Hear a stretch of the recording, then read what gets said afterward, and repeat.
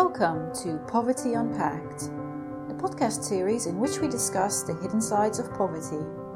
In conversation with others, we explore how poverty affects the mind, relationships, emotions, and society as a whole, and what can be done to change it.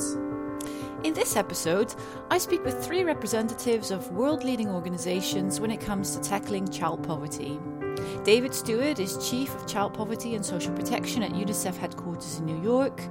Joan Nyanyuki is Executive Director of the African Child Policy Forum in Addis Ababa, and Yolanda Wright is Global Director for Poverty Reduction, Climate Resilience, Gender Equality and Inclusion at Save the Children International.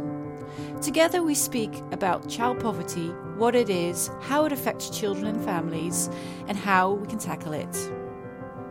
So, Joan, David, Yolanda, thank you very much for joining the podcast and for this conversation about child poverty and why poverty for children is so devastating and needs urgent attention, and also to hear some of your suggestions for policies and efforts that can try and tackle child poverty. So the first question I wanted to put to you is why poverty is so devastating for children specifically. Why should there be a specific focus on children when we talk about poverty? David, would you like to kick off?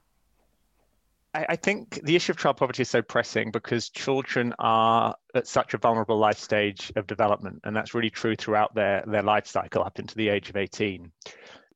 There's a lot of movement in and out of poverty. We know that as incomes rise and fall. But for children, if you dip into poverty even temporarily, it can have devastating and lifetime impacts. You know, you don't get a second chance at an education or nutrition or a healthy start in life. And if you don't have those opportunities in childhood, they really can last for your entire lifetime, with implications then not only for you, but future generations and economies and societies as a whole. So really, it's an incredibly vulnerable period of life, and one which if you fall into poverty, it can be very hard to come out. Thank you, David. I imagine there's also an issue here of children experiencing poverty in different ways than adults do. Yolanda, did you want to speak to this point? I think it is very interesting, actually, because we've worked with children all around the world in a very wide range of different countries. But we see some really interesting common threads when we talk to children about the experience of living in poverty. And one of them is things like the stigma of living in poverty that applies wherever you are, whether you are living in the UK as I am, or growing up in Kenya or growing up in Bangladesh, that children very acutely feel conscious of their own status in the community, and often that stigma can affect their life outcomes because they can feel less confident in the classroom. So even if they may be receiving the same educational opportunities as other children, they may not be able to sort of grasp those opportunities in the same way. So there's a very strong mental and psychological element to poverty that we see as really common across children wherever they live.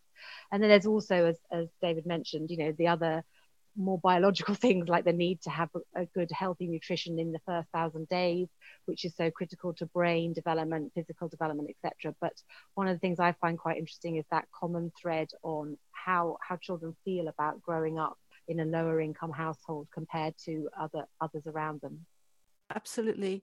Joan, ACPF has their annual report on child well-being for children in Africa. Are there specific issues that you think are more prominent for children in Africa to keep in mind when talking about child poverty, or things that you as ACPF focus on when thinking about what child poverty means and how it can be moved into child well-being? Yes. So we have found that there's a multiplier effect that poverty has on other risk factors. And in the African context, when we look at different countries with regards to child well-being, we find that where there are multiple risk factors, such as political conflict, where there is more violence, where there have been environmental disasters, we find that poverty always magnifies the impact of these already devastating factors on a child. And just to echo some of the sentiments that have been shared already, when a child faces poverty, it handicaps their ability, therefore, not only to learn in terms of the cognitive ability, but more so it even interferes with their access, for instance, to educational facilities. They get low quality education. They have larger absences from school. And these are the children in our African context who you find spending very few years in school. They rarely complete their basic primary education. Transition rates have been found to be very low. And ultimately, it means that their lifetime probability of a decent income, decent jobs and wages are low. And immediately in childhood, they end up being child laborers, being forced into very difficult forms of child labor, which are also very prevalent in our African context. Thank you. Yeah, so clearly very important to tackle poverty early on in life because of the many adverse consequences that children have to deal with throughout life as they grow up. Now, unfortunately, we find ourselves in a time of a global pandemic, and a year in almost, there's been quite a lot of research already on how it affects children, including by all of you, as in UNICEF, Save the Children and ACPF. Would you be able to say something about the findings of the work that you've done in terms of how COVID-19 has impacted children, and particularly in relation to poverty? So I want to mention two key findings that ACPF identified in terms of the impact of COVID-19 on child poverty. And one was, of course, there was increasing poverty, but this then affected two things. One, it affected, in terms for girls in particular, the number of girls who are forced into marriages. We have seen child marriages have gone up. And of course, this is compounded by the fact that a lot of children living in poverty have not been able to access out of school learning. There has been no virtual learning through other forms of media, such as radio or television, which children who are in better households, higher income households would have a television set, would have a radio at home, and therefore would be able to access out of school learning during the pandemic. That did not happen. And therefore these children have obviously fallen back. But looking at girls in particular, the issue of child marriage, once a girl is married at 14 years, at 16 years, below 18 really, then really the course of her life is permanently and irreversibly changed. So those are the two biggest factors that ACPF identified for all children in general, but specifically for girls. Right, some real gendered impacts of the pandemic on girls in this case. David, how about some of the work that UNICEF has done in this regard? I very much agree with the analysis of ACPF and the impacts on girls, and particularly the inequalities which are exacerbated as a result of COVID, where it's those who are furthest left behind who are going to be struggling the most. I think the one other thing I would stress is that it's important to remember what a precarious position many children came into this pandemic in. So we entered the pandemic with children twice as likely to be living in poverty as adults, and getting up to 1 billion children are living under $3.20 a day. So we were really, really significant challenges. And what COVID has done is really exacerbated and accelerated that. So for the first time in decades, we're seeing poverty rates rise, and with an additional 150 million children falling into income poverty, and about the same 150 million estimated to be falling into multidimensional poverty. So really, it's a story of scale. I mean, just the scale of the challenge which was already daunting, is getting more daunting. And I think we face some real concerns for the future, as already the challenge of achieving the SDGs of eliminating extreme poverty and halving poverty, child poverty by national definitions, was challenging. We now know the scale has got bigger, and the budgets and the fiscal space is seemingly going to be increasingly constrained as growth falters. So it's a very, very challenging period, not just now, but as we foresee the coming years.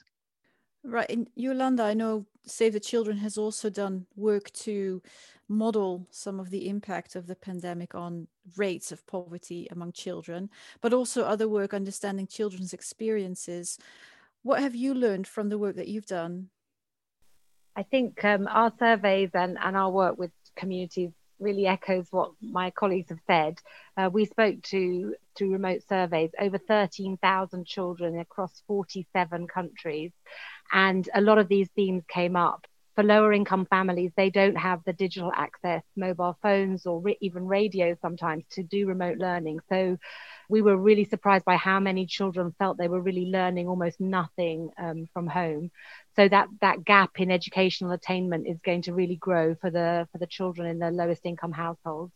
We also heard really worryingly and saw really clear correlation between households that lost the most income, which was often actually in urban, not just in rural areas, where we saw the biggest drops in income. We saw also the largest increase in experiences of domestic violence, either violence against children or violence between their adult carers. And that's an incredibly worrying thing, because where children would normally have outlets of other trusted adults to talk to through school, for example, when schools have been closed, their sort of opportunities to reach out and get support during difficult times, or when they're experiencing concerns around protection, have been really cut off. So we've seen a really wide range of issues, and that does link to the point that Joan made about early marriage. We know that millions of children will not be returning to school when schools open because they've been needed to support the family through child labour, or perhaps they have been married. And we have seen that rates of child marriage really are increasing as girls are out of school, unlikely to return to school. And as Joan was saying, that really does change the trajectory of a child's life. So we've been quite worried about these many different interconnected issues that sort of stem from the worsening inequality as a result of COVID.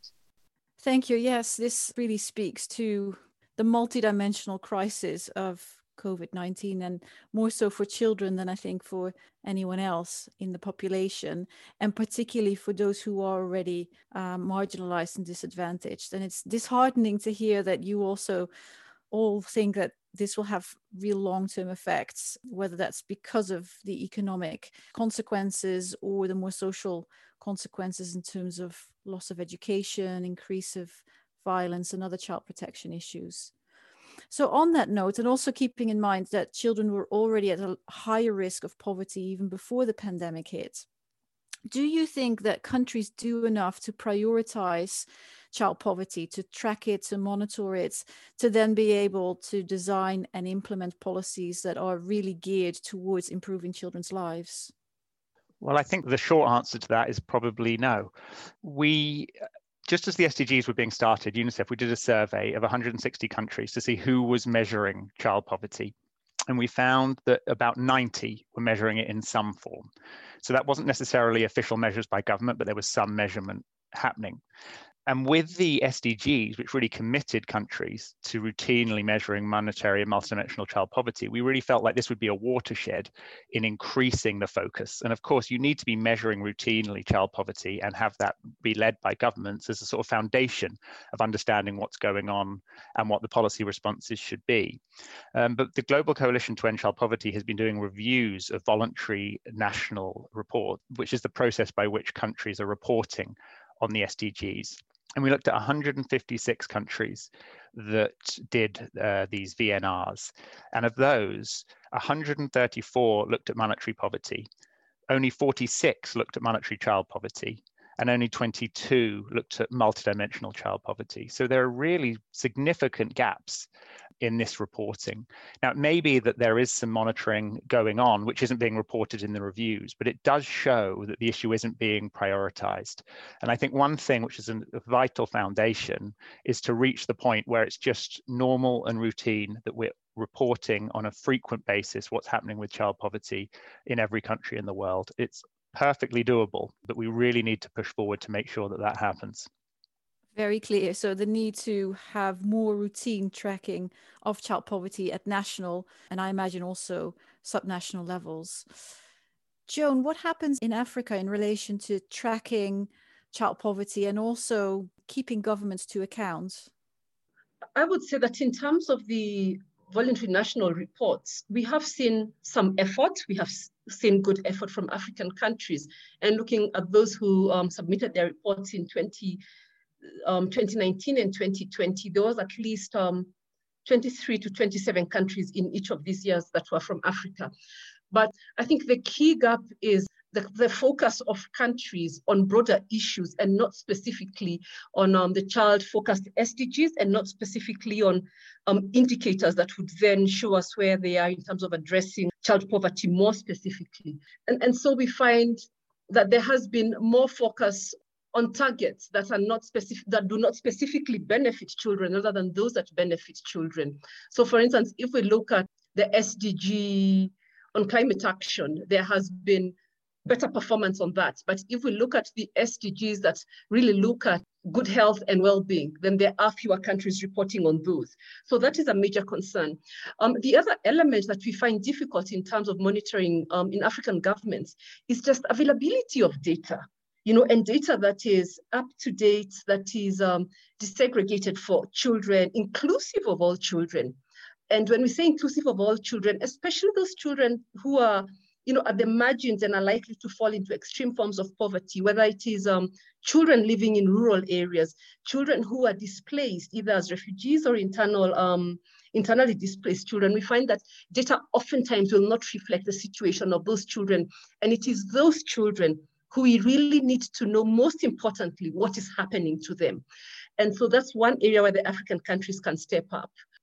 Thank you. Yes, and a very important point about even if there is monitoring of child poverty on a regular basis, the data sources available are such that the most vulnerable children and families are often left out of those data collection and monitoring exercises.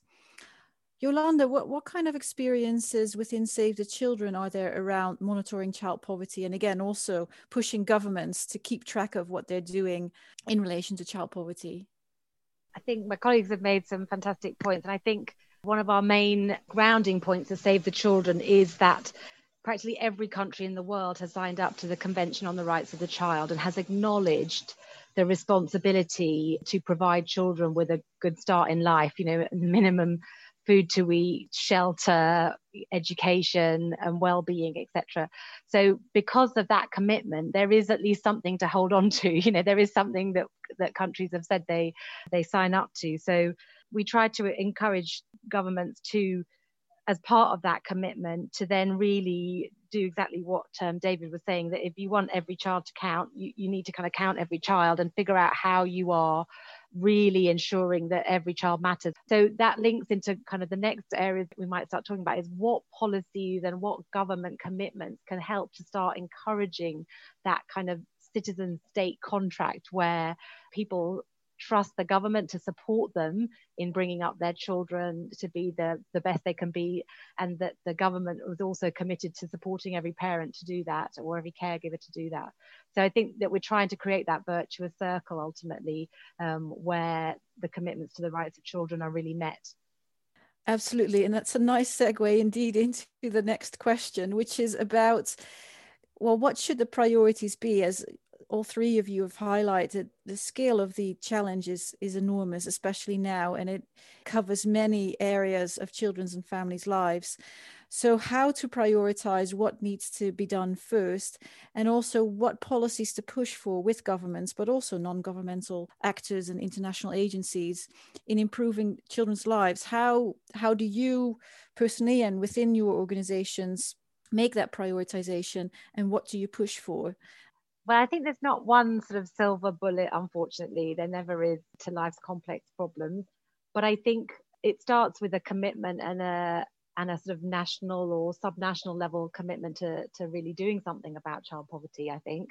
And, working really strongly with local civil society movements is one of the most important things that we can do, because, building that kind of the voice and listening to children and then empowering them to raise their own concerns is really, really important and foundational thing, and part of what we try to do. Once you have that kind of level of commitment and vision, then there are huge numbers of policy options that you can look at that are very familiar probably to everybody listening. But we tend to kind of like the rights-based approach, where we focus on trying to ensure that every child has the right to some of those basic things like education, basic health services. But I think one interesting area we may want to talk about more detail is also the basic right to sort of a minimum income. And we have just recently brought out a publication about universal child benefits, which is like a sort of grant to provide families that have children with some, or caregivers of children with some income supplement to help to cover the cost of providing children with that fully rounded start in life. So the cost of a fully nutritious diet, or help with the costs of getting children to school, etc. And we do think that's an under-provided area.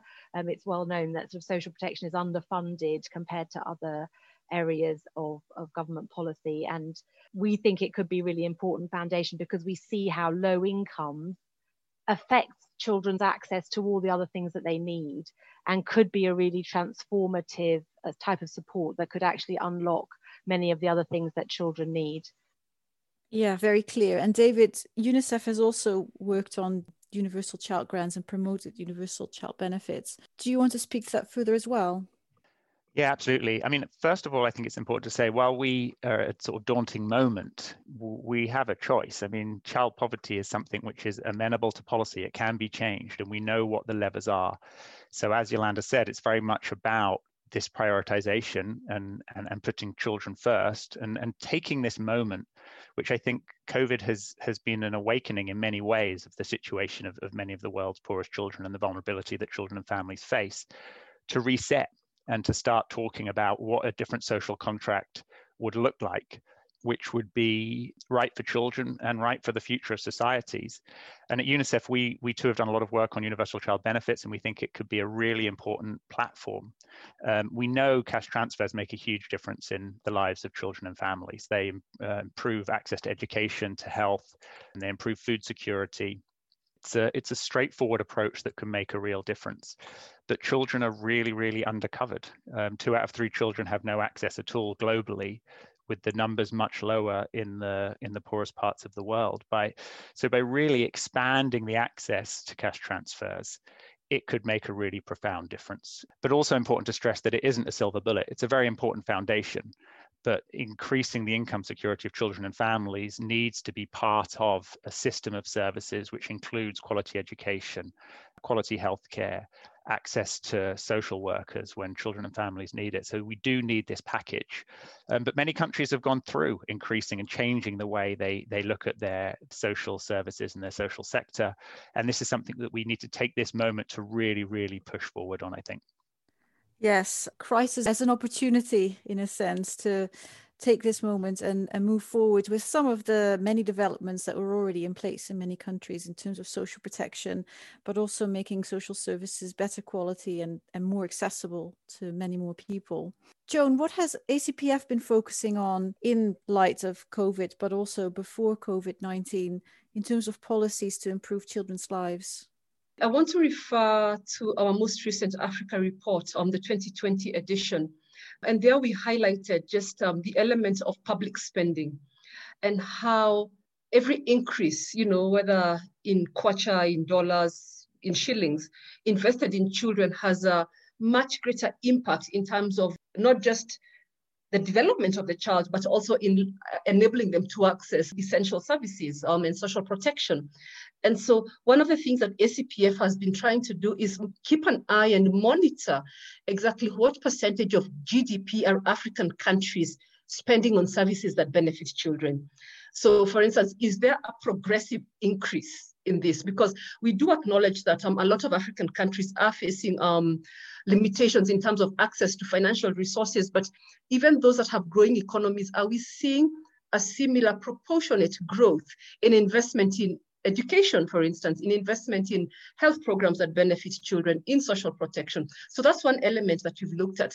And our report last year in 2020 actually found 2 things. It found that 1, there was stagnation in investment in sectors that benefit children directly. And second, it found that there is no direct correlation between growth in a country's GDP with increase in investment in child benefiting sectors. So we did have countries whose economic growth was much slower, but their investment in children was much higher.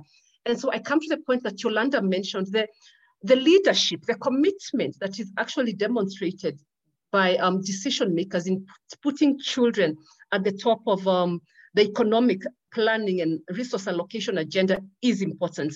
And that's one of the when we speak to national governments as ACPF, that's one of the things that we keep on asking, what percentage of your resources are actually going to benefit children? So those are the elements that we look at largely. Very interesting, and very clearly a call for prioritizing children. So even if resources are increased, there is no guarantee that this will automatically benefit children as well as their families. We've almost run out of time, but before we all sign off, I'd like to ask you if there's anything else that you'd like to add in terms of how to tackle child poverty, and whether you would say anything about the Global Coalition to End Child Poverty. Well, it's great to have an opportunity to mention the Global Coalition, of which we're all members. So we are a collective of around 20 different organizations, all working together in this struggle to address and ultimately end child poverty. You definitely have a look at our website, sign up to our newsletter, and you can get a sense of some of the work we're doing. Because really, I think one thing that's clear is that this is really a collective effort and a big effort. And so the more that we can join together, learn from each other, coordinate what we're doing, speak together with a louder voice, I think the better we're going to be able to do in trying to provide the support that's needed to try and shift the policy agenda in favor of children. Thank you, David, for that call and prompt for the Global Coalition. Joan and Yolanda, any last words from you? Yes, my last words would be that really child poverty is one of those areas that we have to invest all sectors, across sectors, from health, education, economic policies. All actors really have to come together in a unified, collaborative approach to address poverty, but also its underlying and driving factors, but also the intergenerational cycles. And this is particularly important for Africa, because if you look at our population pyramid, unless Africa really invests in children, we're either going to have a burden in terms of a population that is not able to take care of itself, or we have an opportunity to really reap the economic dividend of investing in our children here and now with urgency. Thank you, Joan. Yolanda, final words. One thing I want to say is I think working in coalitions internationally, at national level and at local level is so important, because one of the most important things is to really uphold this commitment that we've made, that children don't have to do or be anything to deserve their basic rights and a good start in life. And investing in children really will reap the rewards, because, you know, children, it's such a cliche, but children are the future of our world. And one of the things I'm really conscious of now is we're going through this COVID crisis right now, but we're also going through a climate crisis, and children are going to be inheriting a very different world and having to cope with quite significant problems as a result of the climate crisis. Even if we do everything we can now, there's certain sort of climate changes built in. So I feel that there's real urgency from my side in looking at what COVID has done to already disadvantage many children, and fearing what the climate crisis might do, and thinking we need to invest in children now so that they have all the capability they possibly can have, physically healthy, good education, protected, so that when they face this quite uncertain future, they have the best possible chance to take forward, you know, the societies they live in. So I feel there is great opportunity at this point in time to do the right thing. And I think there's a really strong moral obligation to do everything we can to give children the best possible start in life. Thank you, Yolanda, for pointing out the urgency, but also really the moral need for all of us to be engaged with this issue. So I want to thank all three of you for your insights that I think really useful for our listeners in terms of understanding child poverty, what the main issues are, and also what can be done to move forward more positively towards a better and brighter future. So thank you all for your time. Thank you, Katie, for bringing us together. Thank you for listening. If you liked this episode, please follow us on social media, on Twitter and Instagram, and wherever you get your podcasts. We hope you'll join us again next time.